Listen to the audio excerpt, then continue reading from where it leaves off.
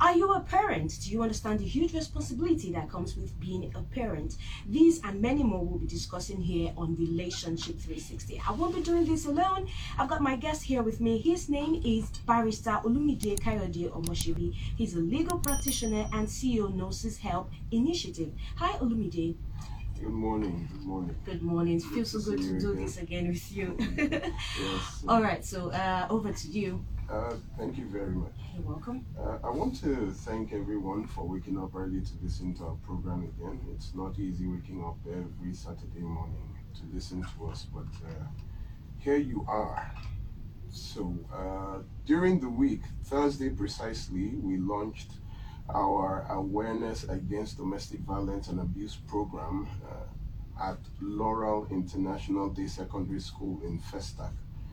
Was such a big event. It was supposed to be for SS1 to SS3, but the principal said she wants everybody from JSS1 to SS3. So we had about 300 plus students for the program, and we thank God it was a big success. Children now can identify the various forms of abuse, and the questions asked by students was such a huge deal, they didn't want us to leave. The principal had to take the microphone to plead with the students that, it's past 3 p.m. You have to go home. It was beautiful. I remember a student, asking if a minor can report his parents to the police for domestic violence and abuse. It was a very, very touchy times, and thank God TVC News was there and they covered the event. It was a lovely one. I want to use this to thank Mrs. Chinwe, who is a listener of the program, who heard of the initiative and went to her principal to convince her that the need for the program. And Mrs. Ifeanyiwa Okoye, who is the principal of the school, wholeheartedly accepted the idea and, invited us over. Mrs. Chinwe did not let me rest, but kept sending messages. Barrister, you've got to come to my school. And we did. So I thank you. I thank the principal, Mrs. Ifeanyiwa Okoye. Thank you for such a hospitable time. I want to also specially thank the volunteers who gave themselves to this project, coming from far and wide, young and old. We have 80 volunteers so far, some coming all the way from Songwater, Adagri, Ikorodu, Ekwe, and giving themselves to impact the next generation so they do not repeat the mistakes of our generation. I use this medium to appreciate you all, fathers, mothers, retired youths, all those that have joined us. God bless you. I really appreciate it. So, to the issue of today, we will be dealing with a very important and a serious topic called parents. In the history of relationships and marriages, this is the most difficult and sensitive topic, and one not to be handled carelessly but delicately. Firstly, I would like to honor all responsible parents out there. As the good book says, honor thy father and thy mother, that your days may be long upon the land which God has given you. Now the question is, who are my parents, or who are parents? According to the dictionary, a parent is a person's father or mother. Right. And then father, also known as the male parent, is defined as the cause of a pregnancy resulting in the birth of a child. So the father is referred to as the cause of a pregnancy. Then the mother is defined by the dictionary, also known as the female parent, as one that gives birth to a child. So who are parents? Merriam-Webster defines a parent as one who begets or brings forth an offspring; 2, one who nurtures and raises a child; and 3, one who legally adopts a child. So this means a parent can be biological or by nurture. The offside of this means that the fact that you give birth to a child does not necessarily make you a parent. And also, the fact that you raised and nurtured a child does not necessarily make you a parent. Third, neither the fact that you legally adopted a child makes you a parent. I can see people's heads, racking the brain. We have seen parents who eat their young. So it is interesting that this also goes for children. The fact that you gave birth to a child does not make that child your child. That's why we have the term a bastard child. I will give you an example. This happened in Ibadan some years ago.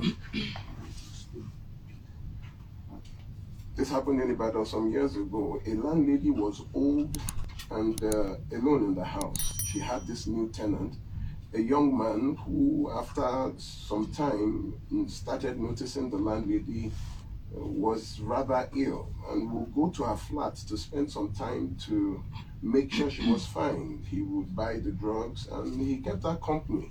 He was a banker.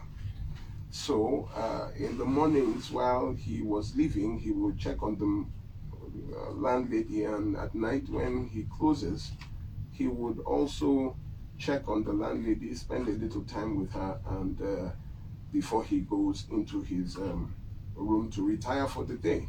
So he wondered why, he had to ask the landlady for her children, that where are the children, and he was surprised to find that one was in Ibadan with him and the others were in Lagos.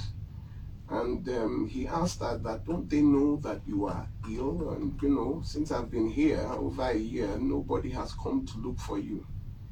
And she said they are all busy, that is why. So, he took the phone numbers and called one or two of them, greeting them that he's a tenant and, he's been with Mama and he just wanted to know the children and asked when they will be coming to visit Mama so that he can meet them in person.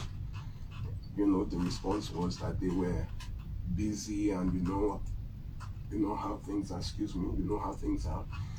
And one day he left and found out that Mama's window was not open in the morning. And when he came back at night, he noticed Mama's window was not open.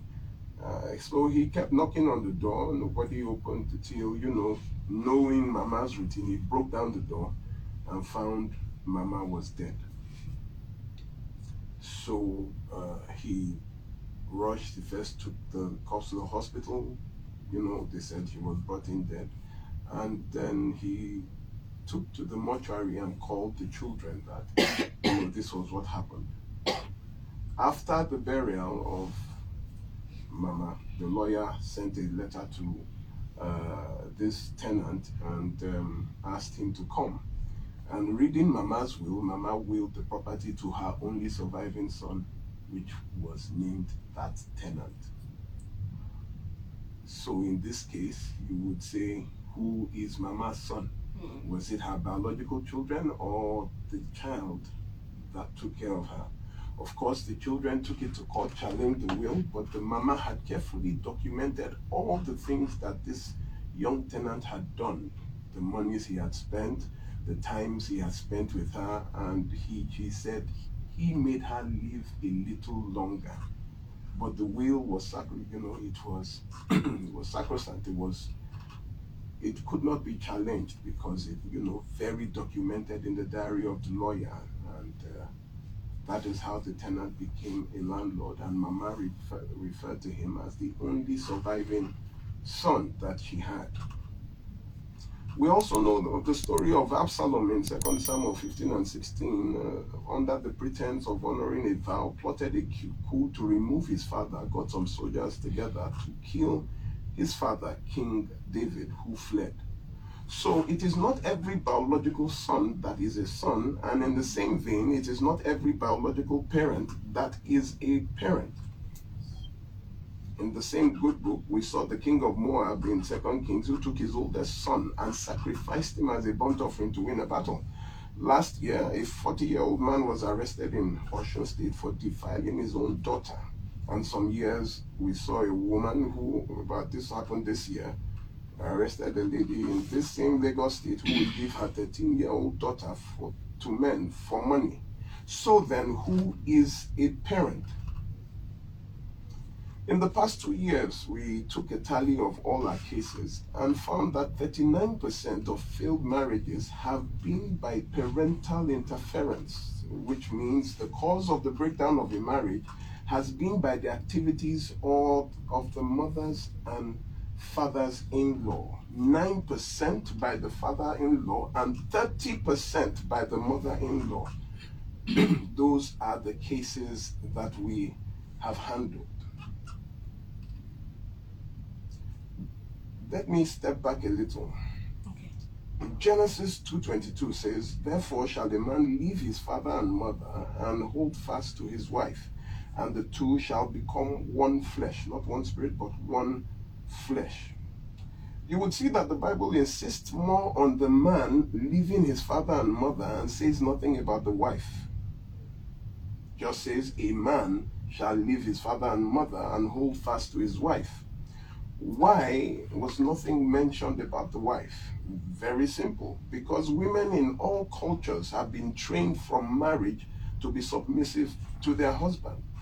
And the women are naturally already at the time of marriage disconnected from the loins of her parents. That is why when they get married, they change their own name to the name of the man. They move from their own house to the house of the man. They move from their own state to the state of the man. So the woman already is pre-programmed to be free for the man to marry.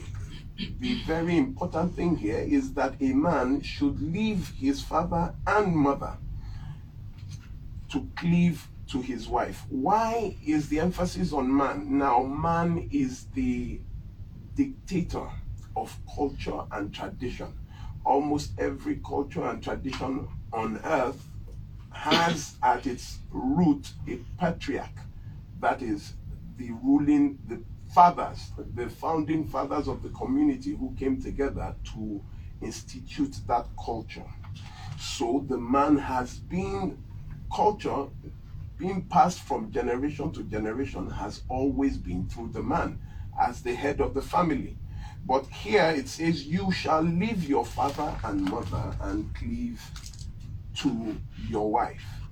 So therefore, it also means that if you do not leave your father and mother, do not cleave to a wife. We have found that most, that is 39%. You see, when a problem is 10%, it is still manageable. Yes. When it is 15%, it is still within control. But when a problem gets to 20%, that is when it begins to be alarming. Then it gets to 39%, which is almost 40%, and that is just our own cases. We handled over 500 cases, and 39% had parental interference, which led to the breakdown of that marriage. 29%, the mother-in-law. So today I want to talk to mothers-in-law and mothers. Well, fathers also, this touch a little